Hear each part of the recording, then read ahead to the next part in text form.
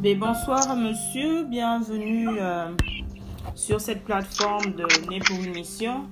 À l'occasion de la fête des pères, à l'occasion de la célébration de nos rois, de nos papas, de nos oncles, frères, amis, nous avons décidé de vraiment faire une petite quest, une petite interview aux hommes que nous connaissons, afin d'avoir vraiment une perspective différente féminine. Donc, merci encore pour la disponibilité. Donc, présentez-vous à notre public, s'il vous plaît. Moi, c'est Mayaï.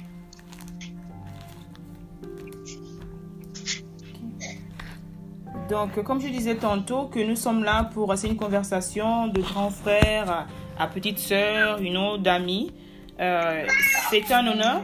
C'est un honneur de t'avoir ici, en tout cas. Et vraiment, te poser des questions cibles, de poser des questions simples. Et bien sûr, si tu en as pour nous, il n'y a pas de problème aussi. Comment définis-tu en fait un homme? En tout cas, merci de me donner la parole, mais... D'abord, pour moi, un homme, c'est... je dirais, il y a deux définitions. Il y a la définition normale. Tu peux dire c'est un homme, c'est un gars de sexe masculin d'un certain âge. Il y a aussi la définition d'un homme plus profonde, c'est-à-dire quelqu'un qui est plus comme un guide, qui est un leader, qui est genre quelqu'un qui donne une direction, quoi.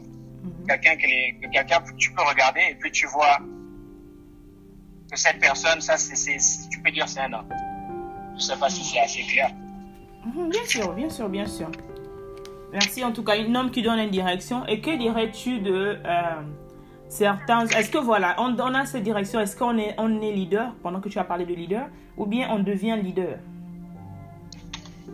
Bon, ça dépend. Je connais des personnes depuis un plus bas âge. Je dirais depuis enfant, ils ont cette caractéristique d'être des leaders. Les gens, naturellement, sont attirés par ces personnes. C'est vraiment rare, quoi. Mais tu es attiré par cette personne parce qu'il prend des décisions et la manière dont il se comporte, même, c'est pas nécessairement qu'il te donne des ordres. Juste la manière dont il se comporte, ça t'inspire à devenir un peu meilleur ou bien à te dépasser toi-même, quoi. Bon, maintenant, il y a une autre manière où tu peux devenir un leader. Par exemple, je dirais la manière la plus facile, c'est-à-dire avec tes erreurs. Les erreurs que tu fais, tu apprends beaucoup avec les erreurs. Parce qu'il y en a beaucoup, ils font des erreurs, ils n'apprennent pas. Donc, c'est difficile vraiment de regarder cette personne et de voir de l'inspiration quand tu regardes cette personne. Donc, moi, par exemple, je ne dirais pas que je suis parfait. J'ai fait beaucoup d'erreurs dans ma vie. Certaines graves, certaines vraiment minimes. Mais la manière dont tu te relèves, c'est pas la manière dont tu tombes, c'est la manière dont tu te relèves. C'est ça qui fait la différence entre un leader et quelqu'un qui n'est pas, je dirais pas qui n'est pas un leader, parce que même quelqu'un qui fait dans le mauvais, d'une certaine manière, c'est un leader, parce que tu vas le regarder et tu vas dire, bon, ça c'est quelque chose que je ne veux pas faire. Tu vois, c'est toujours une leçon que tu te tires quelque part, quoi.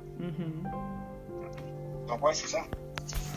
C'est vraiment intéressant en fait, surtout le fait que tu dises que y en a qui naissent, c'est-à-dire qu'il y en a qui ont ces caractéristiques-là, naturelles, et de dire que, de reconnaître que tu n'es pas parfait, parce qu'il y a des hommes que tu vas rencontrer qui vont te dire que ben, moi je n'ai jamais fait d'erreur, alors que tu sais que ils ont fait. C'est pas impossible. Mais j'aime bien l'humilité, en tout cas merci pour la clairvoyance et la clarté, c'est vraiment bien, la transparence, parce que nous sommes tous des êtres humains, d'accord, comme je dis toujours, même moi-même j'ai commis des erreurs, nul n'est parfait, donc c'est magnifique pour un homme, pour un leader, de reconnaître que oui, même moi-même j'ai fait beaucoup d'erreurs, et la partie qui me plaît beaucoup, de dire que ce n'est pas le fait de retomber, d'accord, et de se relever, mais c'est la manière à laquelle tu te relèves en fait. Donc c'est magnifique, parce que c'est vrai, c'est différent. On parle souvent de l'attitude que tu as lorsque vraiment tout est babou dans ta vie, comme on dit chez nous au Gabon, lorsque tout est vraiment mauvais, et versus lorsque tu perces, quoi, comme on dit. Là on utilise des termes typiquement gabonais, comme on dit, je sais pas si ce sont les mêmes termes qui existent encore, mais dans le temps on disait percer, on disait vraiment babou. C'est ce dont je me rappelle. S'il y a d'autres expressions qu'ils ont ajoutées, moi je ne connais pas, mais ce sont les seuls dont je me rappelle, quoi. Donc c'est très bien. On a parlé d'erreur tout à l'heure. Quelle est l'erreur vraiment qui t'a beaucoup apprise en fait jusque-là, qui t'a vraiment marqué et qui t'a transformé en tant qu'homme? Je dirais qu'en tant qu'homme, il y a beaucoup d'épreuves vraiment dans ma vie qui m'ont fasciné. Mais en fait, je n'avais pas vraiment compris ce que c'était être un homme jusqu'à ce que j'ai eu mon premier enfant. Voir le premier souffle venir. Wow. C'est vraiment quelque chose, quoi. La vie prend un autre sens, en fait. Jusque-là, je ne dirais pas que quelqu'un qui n'a pas d'enfant ne connaît pas la vie, mais ça te donne une autre dimension de la vie, quoi. Wow. Parce que voir cet être que tu as créé, toi et ta femme, bien sûr, ou bien ta copine, ou bien quoi que la situation, toi, c'est pas important, mais vous créez une vie à deux personnes, et voir si prendre son premier souffle, grandir, les premiers mots, les premiers pas, faire les mêmes erreurs que toi-même tu as fait quand tu étais enfant et que tu ne comprenais même pas. C'est facile. Par exemple, tu renverses quelque chose, la maman est fâchée parce qu'elle va réparer. Enfin, ça, c'est des choses en tant qu'enfant tu ne comprends pas. Mais quand tu deviens parent, une autre personne que tu te rends compte, ok, mais peut-être que la maman avait eu une journée difficile, peut-être qu'il y avait ça, l'enfant a fait une erreur, bon, c'est ça, quoi. Donc, ça te donne vraiment une différente perspective. En fait, ça revient tout en cercle, quoi. Waouh! C'est magnifique. C'est magnifique que tu dises ça. En fait, vraiment, le fait de devenir papa t'a vraiment montré, comment dire, un petit toi, si on peut le dire comme ça. Et création des nets, je pense que, je dis toujours que c'est la plus belle expérience, en fait, qu'une personne peut expérimenter. En tout cas, il y en a vraiment de belles expériences, quoi. Mais ça c'est pour moi, en tout cas, parce que je peux pas dire quelqu'un par exemple, qui a des problèmes pour avoir des enfants, ou bien, parce qu'il y en a certains qui peuvent élever des enfants sans être les parents biologiques, quoi. Donc, bien sûr, tout dans tous les cas, moi je parle de mon expérience personnelle, mais voir cet enfant prendre le premier souffle, c'est vraiment quelque chose d'autre, quoi. Magnifique, magnifique. Donc, tu es parti dans le vif du sujet, mais on va revenir là-dessus en tout cas. Avant d'aller du côté de papa, j'aimerais savoir en fait comment ta vie a changé de jeune homme, en fait, lorsque tu étais un jeune homme single et lorsque tu es devenu un homme marié, en fait. En quoi ta vie a-t-elle changé, en fait? Ouais, c'est pas vraiment... C'est deux étapes différentes, vraiment. Parce que quand tu es single, tu n'as pas de maître. Par exemple, tes parents, tu n'as plus besoin de répondre à tes parents. Bon, nous, notre éducation, tes parents, tu donnes le respect. Jusqu'à cet âge, si ma mère me grande, je me fais petit. Ça, c'est à part. Mais à la fin de la journée, je suis mon propre maître si je suis single. Je paye mes propres bills, mes propres factures. Je m'entretiens moi-même, tu vois. Mais maintenant, quand tu te maries, ça, c'est une autre étape parce que vous êtes à deux. Et à deux, vous formez une entité. Donc, vous ne devenez qu'un. Bon, je sais qu'il y a des grands couples qui sont différents. Il y en a qui se marient pour l'amour, il y en a qui se marient pour la situation dans la société. C'est forcé qu'il faut forcément se marier. Il y en a d'autres qui se marient juste parce que c'est l'annexe, la prochaine étape dans leur vie. Mais moi, pourquoi je me suis marié, c'est parce que j'ai trouvé quelqu'un qui me complétait. Et je ne veux pas dire que du jour au lendemain c'était parfait. Jusqu'à présent, il y a toujours des fissures qu'il faut. C'est pas facile, quoi. Mais du moment que je me suis marié, à ce moment-là, je dois compter une autre personne. Je ne peux pas prendre une décision seule. Je ne peux pas faire des dépenses seules. Je ne peux pas... C'est-à-dire, il faut vraiment faire le compromis. La chance que j'ai eue, c'est que j'ai trouvé quelqu'un qui est vraiment un peu sur la même longueur d'onde que moi. Donc, la majorité du temps, on n'a même pas besoin de se consulter. On est presque sur la même longueur d'onde, ce qui est très rare de nos jours. Mais c'est toujours du travail. Toujours du travail. Toujours du travail. Donc, c'est ça. Ça, c'est vraiment super de dire que tu as trouvé cette personne qui te complète et de faire que... On parle généralement d'âme sœur et des fois, tu n'as même pas besoin d'ouvrir la bouche que l'autre a déjà dit, en fait, ce à quoi tu pensais. C'est vraiment, comment dire, c'est l'ultime, en fait, ce que dont tout le monde rêve, des deux côtés, vraiment.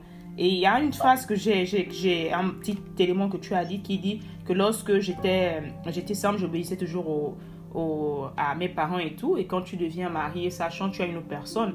Et j'aime la petite modification que tu as fait, le petit bémol de dire que même si aujourd'hui ma mère me gronde, en fait, je vais me taire. Et je reviens, j'ai dit wow, ça fait plaisir de l'entendre.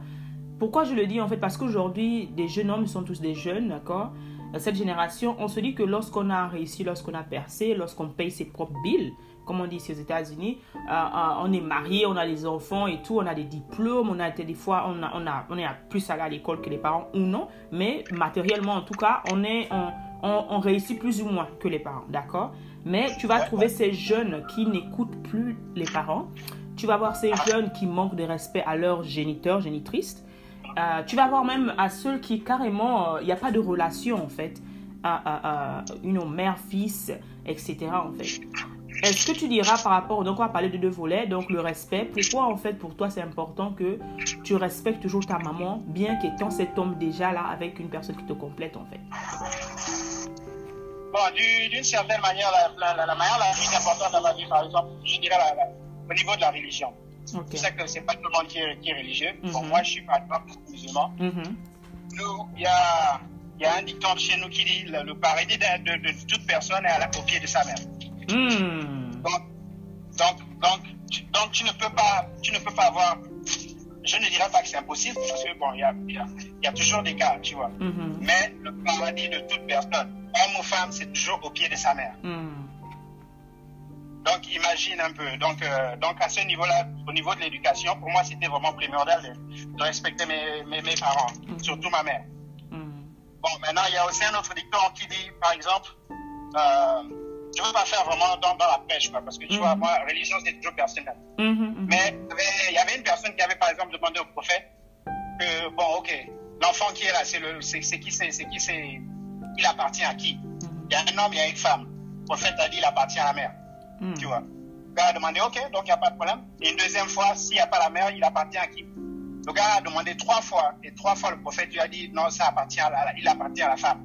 À la 4e fois, il a dit il appartient à l'homme. Donc, tu dois respecter ta mère même plus que ton père d'abord. Waouh!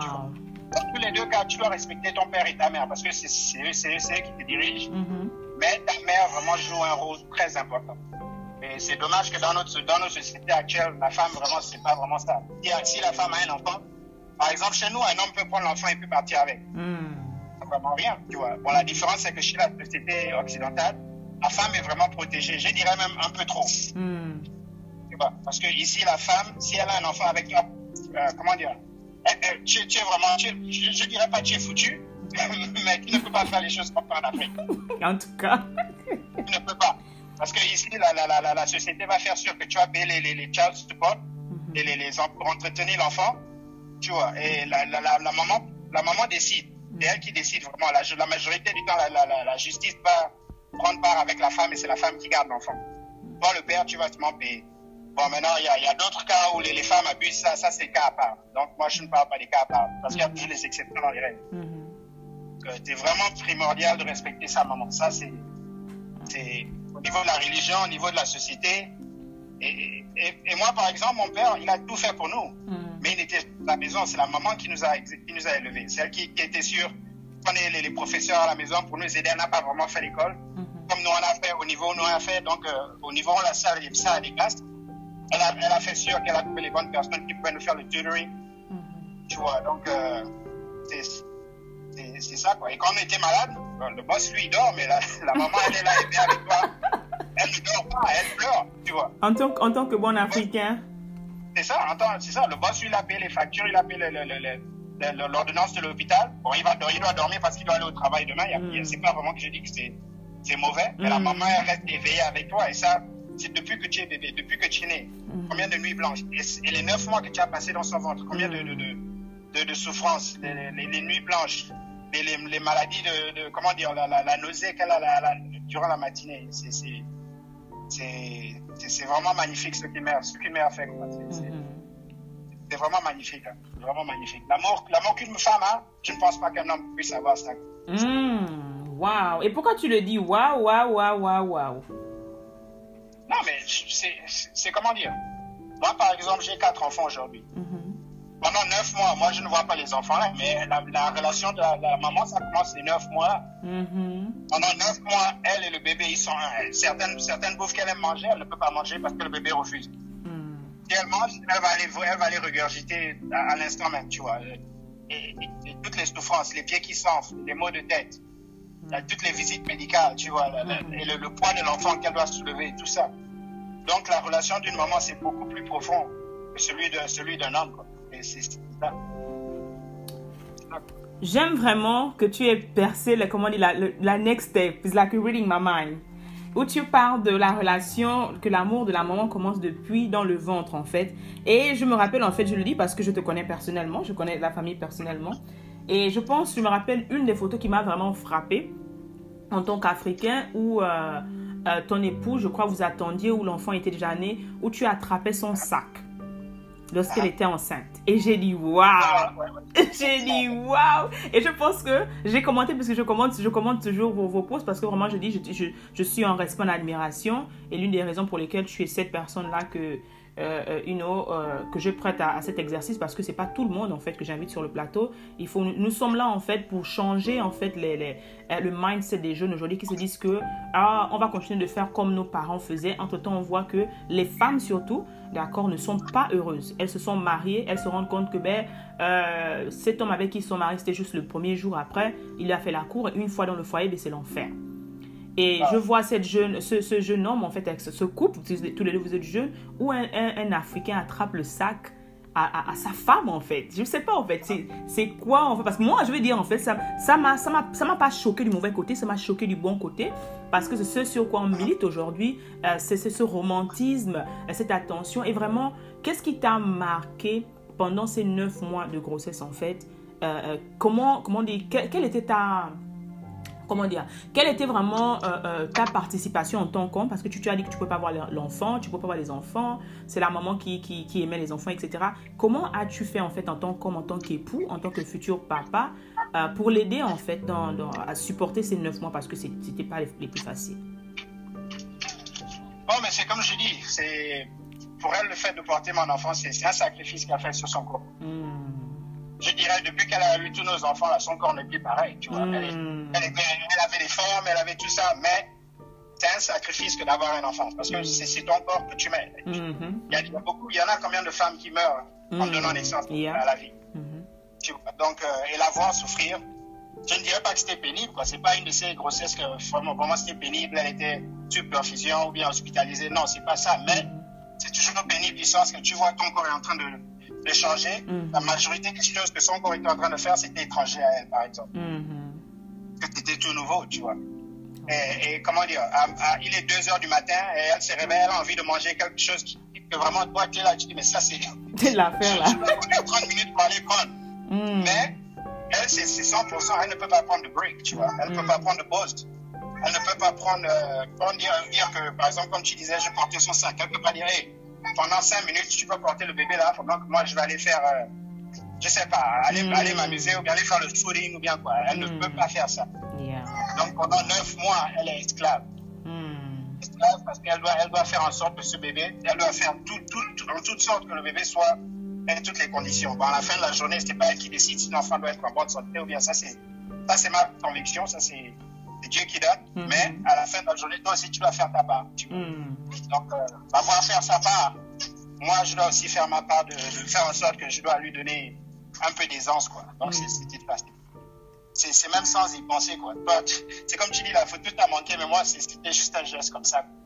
Non, c'est que je dis que ça m'a marqué justement parce que ce sont des pères rares qu'on voit. Et je le dis toujours, je le dis publiquement, je le dis en private, parce que I really mean it. C'est quelque chose aujourd'hui, par exemple, on voit des jeunes, on parle de bureau, 2e, 3e bureau, il va laisser la femme qui est enceinte pendant la période où la femme a plus besoin de toi. C'est là où il va te dire, celle-là me fatigue. Voilà, c'est ça. Tu as grossi une femme, tu l'as épousée et tu la laisses à la maison à se débrouiller avec ses manières. Et c'est pendant ces moments que certains hommes en fait décident d'avoir des cheese, whatever they call it. Ouais, c'est ça. Et il y a une expression que j'ai encore découvert qu'on appelle maribataire. Maribataire. Voilà, c'est-à-dire qu'ils sont mariés à 4h du matin. Ils se rappellent qu'ils sont mariés lorsqu'ils ont besoin de la chaleur de la femme quand ils rentrent. Mais dans la journée, en fait, ils se baladent comme des hommes célibataires. Généralement, ils ne portent jamais leur alliance ou bien ils la cachent quelque part. La femme, on ne les voit jamais ensemble, en fait. On sait qu'ils sont mariés, mais la femme est à la maison, en fait. Tu vois, et c'est quelque chose qui choque. Et c'est ce qui se passe en ce moment. Les femmes se plaignent justement à cause de ça qu'il n'y a pas de romantisme. Mais voir que malgré cela, tu prends le temps de sortir avec sa femme, c'est ton bébé, de la choyer. Et même la manière à laquelle tu parles, on sent en fait, comment dire, l'affection dedans en fait. Le fait de dire que elle ne peut pas te dire, prends cet enfant par exemple lorsqu'elle a envie de faire pipi. Elle ne peut pas te dire, attrape d'abord ça. je vais aller faire pipi. Voilà, c'est ça. Et les nausées, tout ça, tu sens et tu comprends la compassion que elle sacrifie vraiment tout en fait pour te donner ce bébé-là. C'est vraiment, son corps change. Et comment en fait as-tu pu, parce que je parle surtout le bébé, tu dis tu as 4, mais le premier bébé en tant que nouveau papa, comment tu as pu gérer en fait les premières les crises en fait, les caprices de la femme enceinte et tout ça là, comment tu as pris ça en fait? Bon, je dirais ma femme était vraiment assez facile quoi. Et ça a toujours été le cas. Elle n'a jamais été capricieuse. Elle est généralement calme. C'est moi qui a plus de chance actuellement. C'est moi qui fais plus de caprices par contre. Donc son niveau de patience me force à me rabaisser. C'est ça quoi. Waouh. Son niveau de patience, c'est-à-dire que elle explique ça un peu s'il te plaît. Non, c'est-à-dire par exemple moi quand je fais mes caprices, si par exemple je rentre du boulot fatigué, tu vois, elle me demande quelque chose, moi je suis pas de bonne humeur parce que je suis fatigué. Tu sais comment nous les hommes nous sommes. On ne veut pas vraiment parler de nos sentiments, on ne veut pas parler de ce qui s'est passé au travail. C'est ça quoi. Et je travaille par exemple dans le oil, tu travailles pendant 36 heures de temps. La dernière chose que tu veux faire, c'est quand tu rentres à la maison, parler de quoi que ce soit. Tu veux seulement rentrer, aller dormir, tu vois. Elle est patiente, elle attend que je rentre au boulot, elle ne va nulle part, la nourriture est préparée. Quand je me réveille, le petit déjeuner est là, c'est-à-dire elle fait sa part. Quoi. Je ne dirais pas que la part de la femme, c'est juste de servir l'homme, mais c'est la relation qu'on a eue. Moi, je fais ce genre de travail pour qu'elle ne travaille pas, comme ça elle puisse rester à la maison et élever les enfants. C'est le marché je dirais qu'on a conclu et ça nous arrange 100%. Wow. Tu vois, donc elle a vraiment été trop patiente avec moi. Ça, pour dire ça, c'est ça la femme. Par exemple, quand je dis ce que la femme fait avec l'enfant, quand l'enfant se réveille au milieu de la nuit, l'enfant est en train de pleurer, tout ça. Nous les hommes, on est là le petit cœur, donne le sein à l'enfant, qu'est-ce qui se passe? Va dans l'autre chambre avec l'enfant, parce que moi je veux dormir, je dois le travail, tu vois. Nous, on n'a pas la même patience avec les enfants. Je me dis, c'est pour ça que d'une certaine manière, les hommes n'élèvent pas les enfants de cette façon. Nous, c'est plutôt, comment dire, nous sommes notre responsabilité, surtout dans la société, d'avoir de fournir de quoi manger, de la protection. Mais la femme, elle a le cœur et la patience de pouvoir élever les enfants. Parce que nous, les hommes, on n'a pas cette patience. On n'a pas cette patience. Bon, je ne dirais pas que c'est automatique, 100% des hommes. Il y a des hommes qui sont vraiment très grands à ça. Mais la patience de la femme, je pense que en majorité, c'est la femme qui a ça. Ça quoi. Son cœur est différent de nous. Nous, on est plus avec la raison. La femme, c'est plus avec le cœur. Donc, c'est pour ça que quand elle fait la jalousie, c'est pire que ce qu'un homme fera. Tu vois. Quand elle fait le petit cœur, c'est pire parce qu'elle est plus émotionnelle. Et la même manière dont elle est émotionnelle, c'est comme ça qu'elle peut vraiment aimer l'enfant d'une manière qu'un homme ne peut pas. Moi, je peux faire un enfant d'un jour à un lendemain. Je me lève, je pars, comme tu dis. Je peux trouver un deuxième bureau, un troisième bureau, ou bien j'abandonne l'enfant. C'est pas grave si je dois payer les frais de scolarité ou quoi. Je n'ai aucun attachement avec cet enfant. Mais la femme n'a pas ce choix. Dès le moment de la conception, l'affection commence avec l'enfant. Donc, c'est ça, quoi. Ouais, c'est super, c'est vraiment super. Et je vais te taquiner un peu. Et c'est vraiment un truc que certaines femmes aiment déranger. Et pourquoi en fait c'est difficile d'après toi pour certains hommes de parler de leurs sentiments? Parce que comme tu as bien décrit, tu rentres à la maison, tu es fatigué après une longue journée et la dernière chose en fait que tu aimerais, c'est qu'on te dérange. Et souvent en fait, c'est là à ce moment que la femme en fait, surtout si elle est restée à la maison toute la journée, c'est là où elle veut te tracer, te raconter tout ce qui s'est passé, où c'est là elle veut déposer ses doléances en fait. Pourquoi c'est difficile pour d'abord quel est la première à quel moment, quel est le meilleur moment, et pourquoi en fait c'est difficile pour certains hommes en fait de dire ce qui est, d'exprimer entièrement leurs sentiments en fait. C'est comme je dirais, c'est vraiment très simple. Ça, c'est juste la faute à la société. La faute à la société. Nous, les hommes, nous ne sommes pas supposés être comment dire en anglais, in touch with our emotions. On n'est pas supposé mettre notre cœur sur la main, tu vois. Genre, ouvrir nos sentiments. Parce qu'un homme, ça doit être dur. Un homme, ça doit être fort, tu vois. C'est toujours le macho, quoi. Tu dois vraiment être un macho. Je ne veux pas dire que ça veut dire que tu dois manquer de respect aux femmes. Non, ça n'a rien à voir. C'est juste que quand on regarde notre papa, le papa c'est notre leader. Nous, la majorité des garçons, on veut grandir et être comme notre père. notre père ne pourra jamais vraiment beaucoup parler. C'est la maman qui parle, d'habitude. D'habitude, tu dis, ah, ma mère, tu parles trop. Tu vois. Donc, quand elle comprend ça ne finit pas, ou bien quoi. Mais ça, c'est comme ça que les mamans sont. Les papas, eux, ils ne disent généralement pas beaucoup de mots. Si tu remarques, quand la maman est dépassée avec l'enfant, c'est là qu'elle appelle le papa. Donc c'est ça, quoi. La société nous force, nous les hommes, à être durs, et en retour, c'est la seule manière dont on connaît pour éduquer nos enfants. Surtout les garçons. Par exemple, tu vas voir la relation d'un père avec sa fille et la relation d'un père avec son fils, c'est différent. Le père va être dur avec son fils, mais avec sa fille, il va la traiter comme une princesse. Tu vois. Par exemple, si mon fils, demain après-demain, a une petite fille, je vais demander, oh, est-ce que tu as eu ton premier baiser? Est-ce que tu as fait ça? Tout ça, tu vois. On est fiers. Mais quand tu es ta fille, tu vas la protéger comme si c'était un père, parce qu'on sait ce que nous, les hommes, on fait dehors. Tu vois. On sait comment les hommes, généralement, se comportent avec les petits. Moi, je dirais, quand j'étais jeune, bon, c'était ça. Nous, les garçons, on était là dans le quartier, en train de le coin, on cherche à se trouver des petits. Et c'était ça. C'est comme, on était comme des animaux, c'est ça, en fait. Tu vois, on était comme des animaux, c'est ça. Donc, l'éducation des hommes, c'est vraiment différent de l'éducation des femmes. Et je pense que c'est là où le problème commence. Donc, on nous force à être d'une certaine manière, dur de faire, discipline, comment dire, tu ne dois pas pleurer, tu ne dois pas avoir mal. C'est une éducation différente, quoi. Les filles, par exemple, elles peuvent plus pleurer. Tu dois les cajoler, tu dois être doux. C'est vraiment dommage, quoi, parce que chacun doit avoir normalement une chance de s'exprimer de ses sentiments. Mais la société ne nous le permet pas. Tu es en train de changer, mais ça, c'est une autre histoire. C'est compliqué, hein? Et d'après toi, en fait, à quel moment très compliqué? Parce que c'est quelque chose, en fait, moi, je dis, par exemple, avec mon fils, j'essaie, en fait, en tout cas, de lui inculquer, parce que dans la religion chrétienne, on nous apprend que la femme est tirée de l'homme, d'accord? Et je sais un peu qu'il y a un peu dans les souras, d'accord, qu'on parle un peu de cette origine-là aussi. Moi, je dis toujours, je parle beaucoup de spiritualité, je ne m'accentue pas sur la religion tant, parce que c'est la raison pour laquelle je suis amie à tout le monde, d'accord? Je n'ai pas de problème, c'est parce que justement notre maman nous a élevés dans cette optique-là, de vraiment comprendre les autres, avoir cette tolérance. Donc, j'ai plein d'amis, en tout cas, qui sont devenus des frères, justement, ouverture. J'ai toujours eu des discussions ouvertes, en fait. Pourquoi? Parce que ce sont des curiosités, c'est bon de comprendre les autres, c'est bon au lieu de critiquer. Nous, on critique au lieu de comprendre, en fait. Donc, j'ai toujours aimé ça, de poser les questions, de comprendre pourquoi les gens réagissent comme ça. Et on dit, en fait, parce que l'homme naît, en fait, la femme naît de l'homme, en fait. Or, chacun de nous a ce côté mâle et ce côté femelle, en fait. Et je disais tantôt que d'où l'importance lorsque tu trouves ton âme sœur de vous devenir un, en fait. Le garçon, en fait, mon garçon aujourd'hui, qu'est-ce que je lui dis? En fait, j'essaie de changer avec ce que je peux lui dire, que non, mais c'est pas normal, que c'est vrai, tout le monde dit que les hommes ne peuvent pas pleurer, mais c'est it's okay to express your feeling. Si tu veux pleurer, pleure. Donc, j'essaie un peu de mettre un bémol, en fait, dans son vin, en fait, parce que je veux que la prochaine génération soit différente.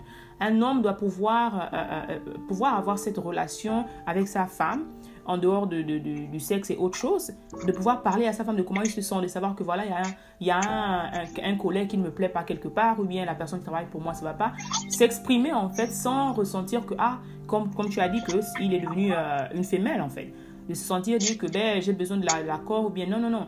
Tu dois pouvoir, parce que nous tous, nous avons le sang, nous tous, nous avons des émotions, et l'homme a mal aussi, l'homme aussi souffre, l'homme aussi se sent... il a ses sentiments, en fait. Mais c'est juste que, comme tu dis, la société a mis l'homme, on voit l'homme comme celui qui a les muscles, celui qui est, qui a les pectoraux, c'est lui l'homme. Celui qui rapporte l'argent à la maison, c'est lui l'homme. Entre-temps, celui qui gronde, c'est le visage de l'homme. Entre-temps, le père aussi peut aider surtout avec le côté des garçons, à faire le bémol, en fait. D'où l'importance d'avoir cette balance-là dans nos sociétés. Et ce qui manque. C'est pour ça qu'il y a beaucoup d'hommes, justement, eux, pour se défendre, la seule manière qu'ils connaissent, c'est la violence. Ils tapent les femmes parce qu'ils ne connaissent pas la douceur. Ils ne savent pas s'excuser. Ils sont imbus de leur personnalité. L'orgueil a pris tout. Et pour eux, en fait, comme certains, d'accord, qui payent toutes les factures, si on peut dire, la femme reste à la maison, mais ils dominent par contre sur la femme, en fait. Et c'est vraiment malheureux, en fait, parce que justement, ils n'ont pas compris ce volet que tu dis que ma femme, elle fait tout, en fait. C'est elle qui a la main, elle fait tout. La nourriture est prête et tout. Et I don't take it for granted. Mais il y en a qui prennent ça pour acquis. Il y en a qui, justement, utilisent cela pour rabaisser au lieu d'élever leur femme, en fait. Qu'est-ce que tu penses de cela? Qu'est-ce que tu penses de ceux-là, en fait, qui font ce genre de choses? Moi, c'est comme je dirais, moi, ça, c'est étranger à moi. Par exemple, moi, mon père, il faisait tout pour ma mère. Et ma mère, elle n'a jamais travaillé un jour de sa vie. Tout était elle avait tout à la maison, c'est pareil pour nous. Parce qu'il aimait sa femme, il aime ses enfants. Donc, il a fait sa famille. C'est-à-dire, il a littéralement tout sacrifié pour nous.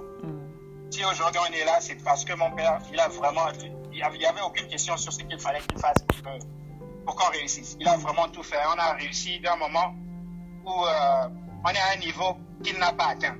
Que ce soit à l'école ou bien que ce soit là où on vit aujourd'hui, c'est pas donné à tout le monde. C'est pas vraiment donné à tout le monde. Mais il n'a jamais manqué de respect à ma mère. Je ne l'ai jamais vu crier sur ma mère. Jamais. Il n'a jamais crié sur ma mère. Ma mère était toujours la voix de la raison pour lui, mais lui, il avait aussi sa propre raison. C'est comme je le dis, c'est une de ces choses où il a trouvé, lui aussi, je dirais, il a trouvé son âme sœur. Donc c'était vraiment une bonne relation parce que ma mère, elle s'occupait de tout ce qui est à la maison. Mon père, lui, c'est d'être sûr qu'on a à la maison et on a tout ce dont on a besoin dans la maison. Et quand il finit le travail, il rentre à la maison. Quand je ne pense pas, bon, je ne connais pas, comment on dit, ton père, ce qu'il fait dehors, je ne sais pas quoi. Donc je ne peux pas dire à 100% que je ne sais pas ce qu'il faisait dehors, mais chaque fois qu'il avait fini avec le travail dans son entreprise, il revenait à la maison.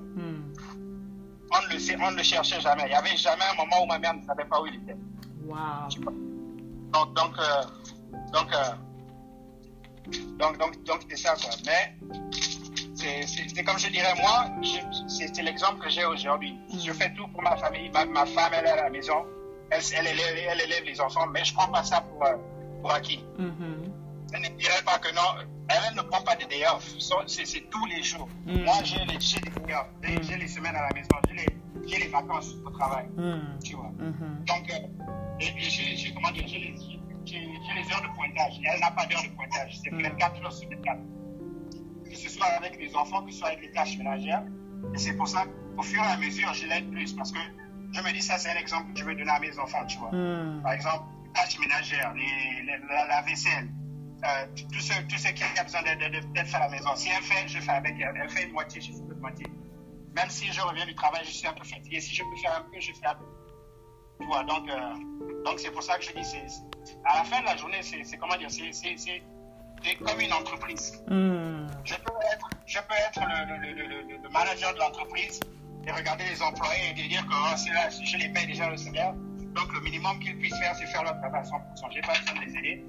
Mais pour moi, c'est pas ça être un leader. Ma femme, c'est un leader. Parce qu'elle ne pose pas de questions, elle fait ce qui doit être fait. Donc moi aussi, ça me pousse à faire plus. Tu vois.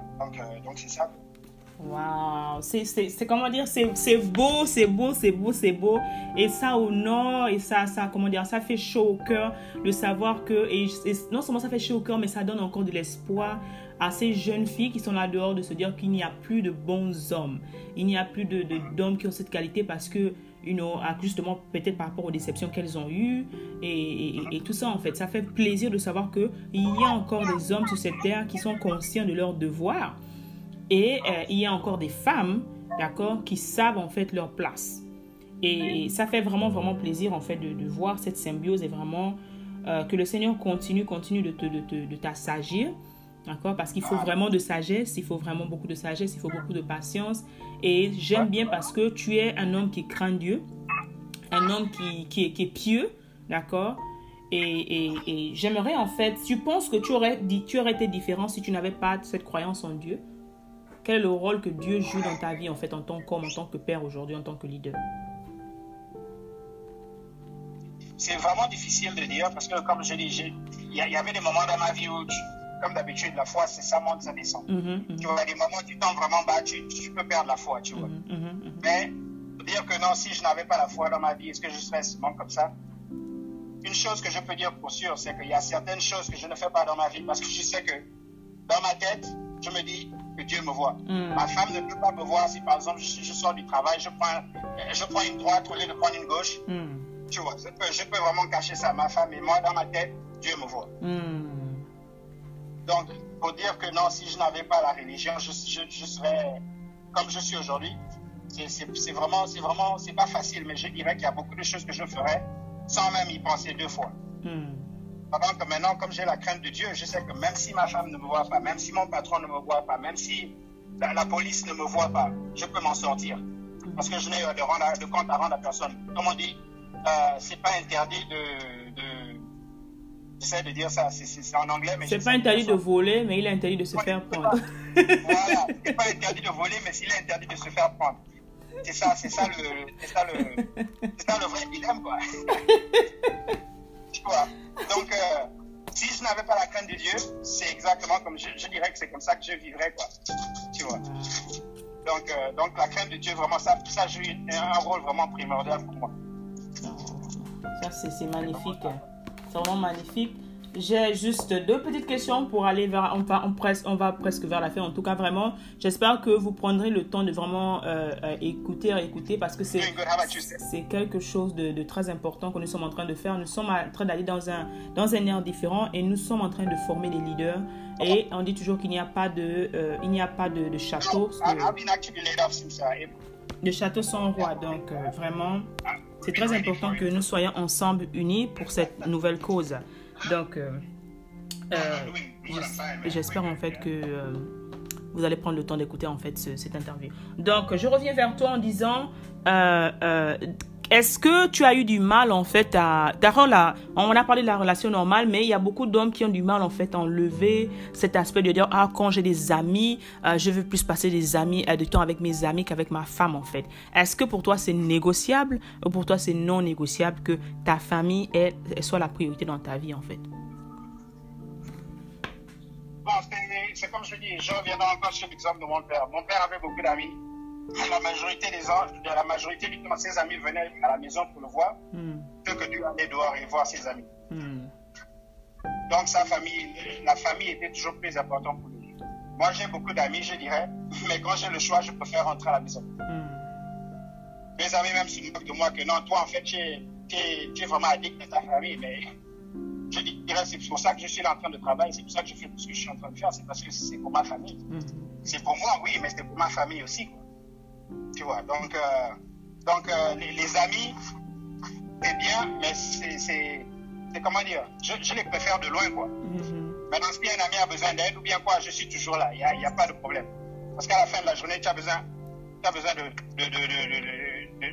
des gens, à part la famille, tu as besoin aussi des amis. Mais la famille, ce sera toujours 100% plus important. Donc, je ne peux vraiment pas commenter sur ce cas parce que, comme j'ai dit, quand j'ai fini le boulot, je suis à la maison. Si on me laisse partir plus tôt du boulot, et eux, ils vont au bar, ils vont faire jouer au billard ou tout ça, moi, je rentre à la maison. Super. Donc, je ne connaîtrais, même quand j'étais single, quand j'ai fini le boulot, la majorité du temps, je rentre à la maison. C'est l'éducation que j'ai eue, tu vois. Donc, c'est très important, l'éducation, en fait. C'est vraiment très important, l'éducation. On va toucher les finances. Le problème que les Africains n'aiment pas entendre. Les Africains n'aiment pas parler d'argent. Et maman est à la maison et papa va, en fait. Papa est le provider. Comment se passent, en fait, les finances? Avez-vous 2 comptes? Est-ce que tu donnes de l'argent de poche à ta femme? Comment ça se passe, en fait? Un seul compte. Il n'y a pas question de 2 comptes. Je ne donne pas d'argent de poche ou bien quoi. Il n'y a qu'un seul compte. Donc, nous, c'est comme ça qu'on est. Bon, quand je dis un seul compte, ça ne veut pas dire un seul compte d'abord. Mais c'est commun. Tout ce qu'on a, c'est commun. Que ce soit l'épargne, que ce soit le retirement, que ce soit les stocks, tout ça, c'est en commun. C'est en commun. Donc, c'est tous les deux. Non, sans dessus. Elle n'a pas besoin de m'appeler s'il faut faire telle dépense ou quoi. Non, il n'y a pas de sens. C'est ça. Elle est responsable, je suis responsable. C'est moi qui gagne l'argent, mais je ne décide pas, non, tu ne peux pas faire ça parce que c'est moi qui amène l'argent à la maison. Non. Je ne fais pas ça, quoi. Waouh. Je dis, il y en a qui font des jaloux, en tout cas. Ah, non, c'est pas question de jaloux. C'est juste, c'est comme ça que je suis. Non, mais c'est ce que je dis, c'est pourquoi je dis c'est magnifique, en fait. Et ce sera important pour beaucoup, en fait. Parce que quand tu parles de ça, quand tu enseignes sur ça, on se dit peut-être que tu parles d'un monde idéal, alors qu'il y a vraiment des gens qui ont compris ce principe, en fait. Et il y a même, je me rappelle, l'un des sages africains qui disait que si tu veux vraiment avoir la paix dans ta maison, ben donne tout ton salaire à ta femme, laisse-la gérer, en fait.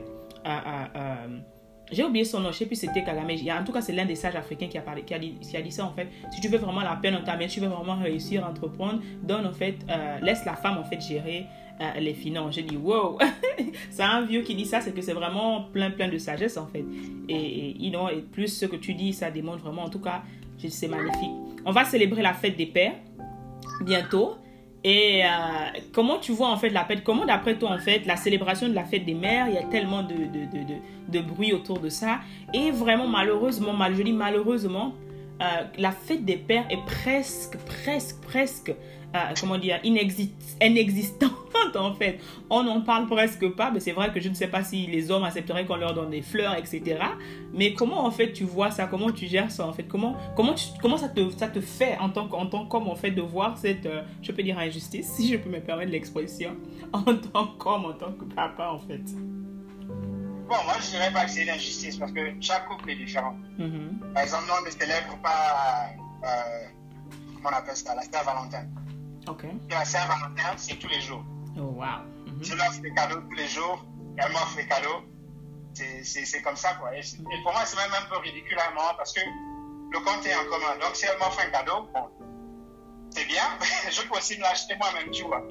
Donc, c'est un peu ça. Mais je pense que c'est la société surtout qui crée ça. Parce que la société veut que l'homme soit le provider, c'est l'homme qui doit donner de l'argent, c'est l'homme qui fait ça. Donc, quand c'est pour la femme, ils savent que les hommes doivent dépenser parce que la société monte sur la tête des femmes et disent que si l'homme ne dépense pas, c'est qu'il ne t'aime pas. Tu vois. Donc c'est pour ça que la Saint-Valentin, tu vas voir, les hommes se tuent plus que les femmes. Parce que l'homme va recevoir par exemple un paquet de caleçons, bien de déodorant, tu vois. Mais il ne peut pas faire ça à une femme parce que sinon elle va se fâcher. Et ça, c'est la société qui est en train de créer ça. C'est pareil pour la Noël, c'est pareil pour tout ça. C'est plus matérialiste que le sentiment. Donc, au niveau de la fête des mères, on sait que la mère, c'est tout pour nous. Donc, pour prouver l'amour de ta mère, le cadeau doit être au même niveau. Bon, par exemple, les pères, c'est nous qui avons l'argent, donc généralement, on n'a pas besoin de beaucoup de choses. Donc, si on ne t'offre pas le caleçon, on va t'offrir par exemple des outils. Parce que tu vas faire des travaux à la maison, tu vois. Donc, ça, c'est plus au niveau de la société. Je ne dirais pas que c'est mauvais ou bien c'est bad. Si ça fonctionne pour vous, ça fonctionne pour vous. Mais moi, la fête des pères, c'est comme mon anniversaire. Je fête vraiment pas mon anniversaire. C'est les enfants qui fêtent. Ils sont plus contents que moi, par exemple. Tu vois, donc ça me dit vraiment rien. Fête des pères, fête des mères, rien. Pour moi, c'est la même chose, quoi. C'est tous les jours. Donc, pour avoir un jour en particulier, il faut seulement dire, oh, c'est ça ou c'est rien. Donc, ça enlève pour moi l'importance de... Ok. Mais vraiment, en tout cas, nous sommes arrivés à la fin de notre interview. Grand merci pour ta transparence. Grand merci pour tout ce que, ces mots sont vraiment valent de l'or. Et vraiment, comme je disais, que le Seigneur continue de t'aider à devenir cet homme sage, cet homme pieux. Parce que pour pouvoir accomplir cette mission de papa, de leader et tout, d'époux, il faille vraiment avoir un certain charisme, une certaine humilité. Et ce n'est pas facile en fait, ce n'est pas facile surtout dans la société d'aujourd'hui. Donc vraiment, je ne sais pas si tu as un mot de fin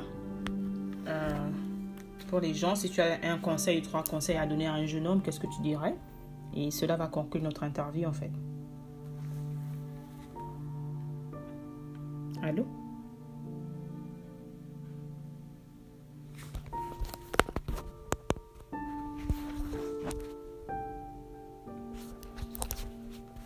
Allô?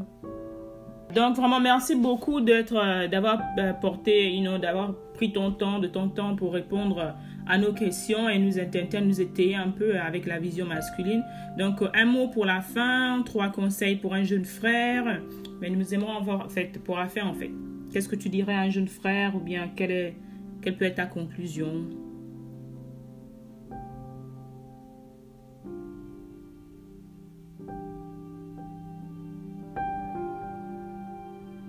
Allô?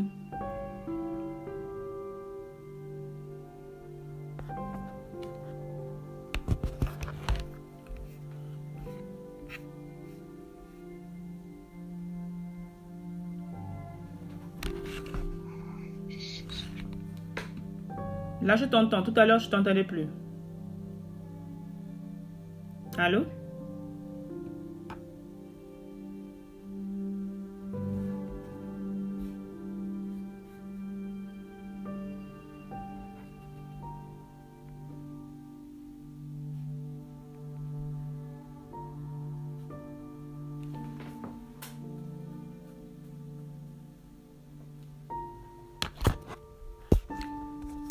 Mesdames et messieurs, en tout cas, merci. Nous avons juste des problèmes de connexion, mais qu'à cela ne tienne, nous allons terminer cette interview. Merci de la regarder, de la partager et vraiment de nous suivre sur les différents réseaux sociaux et notre page Born for a Purpose.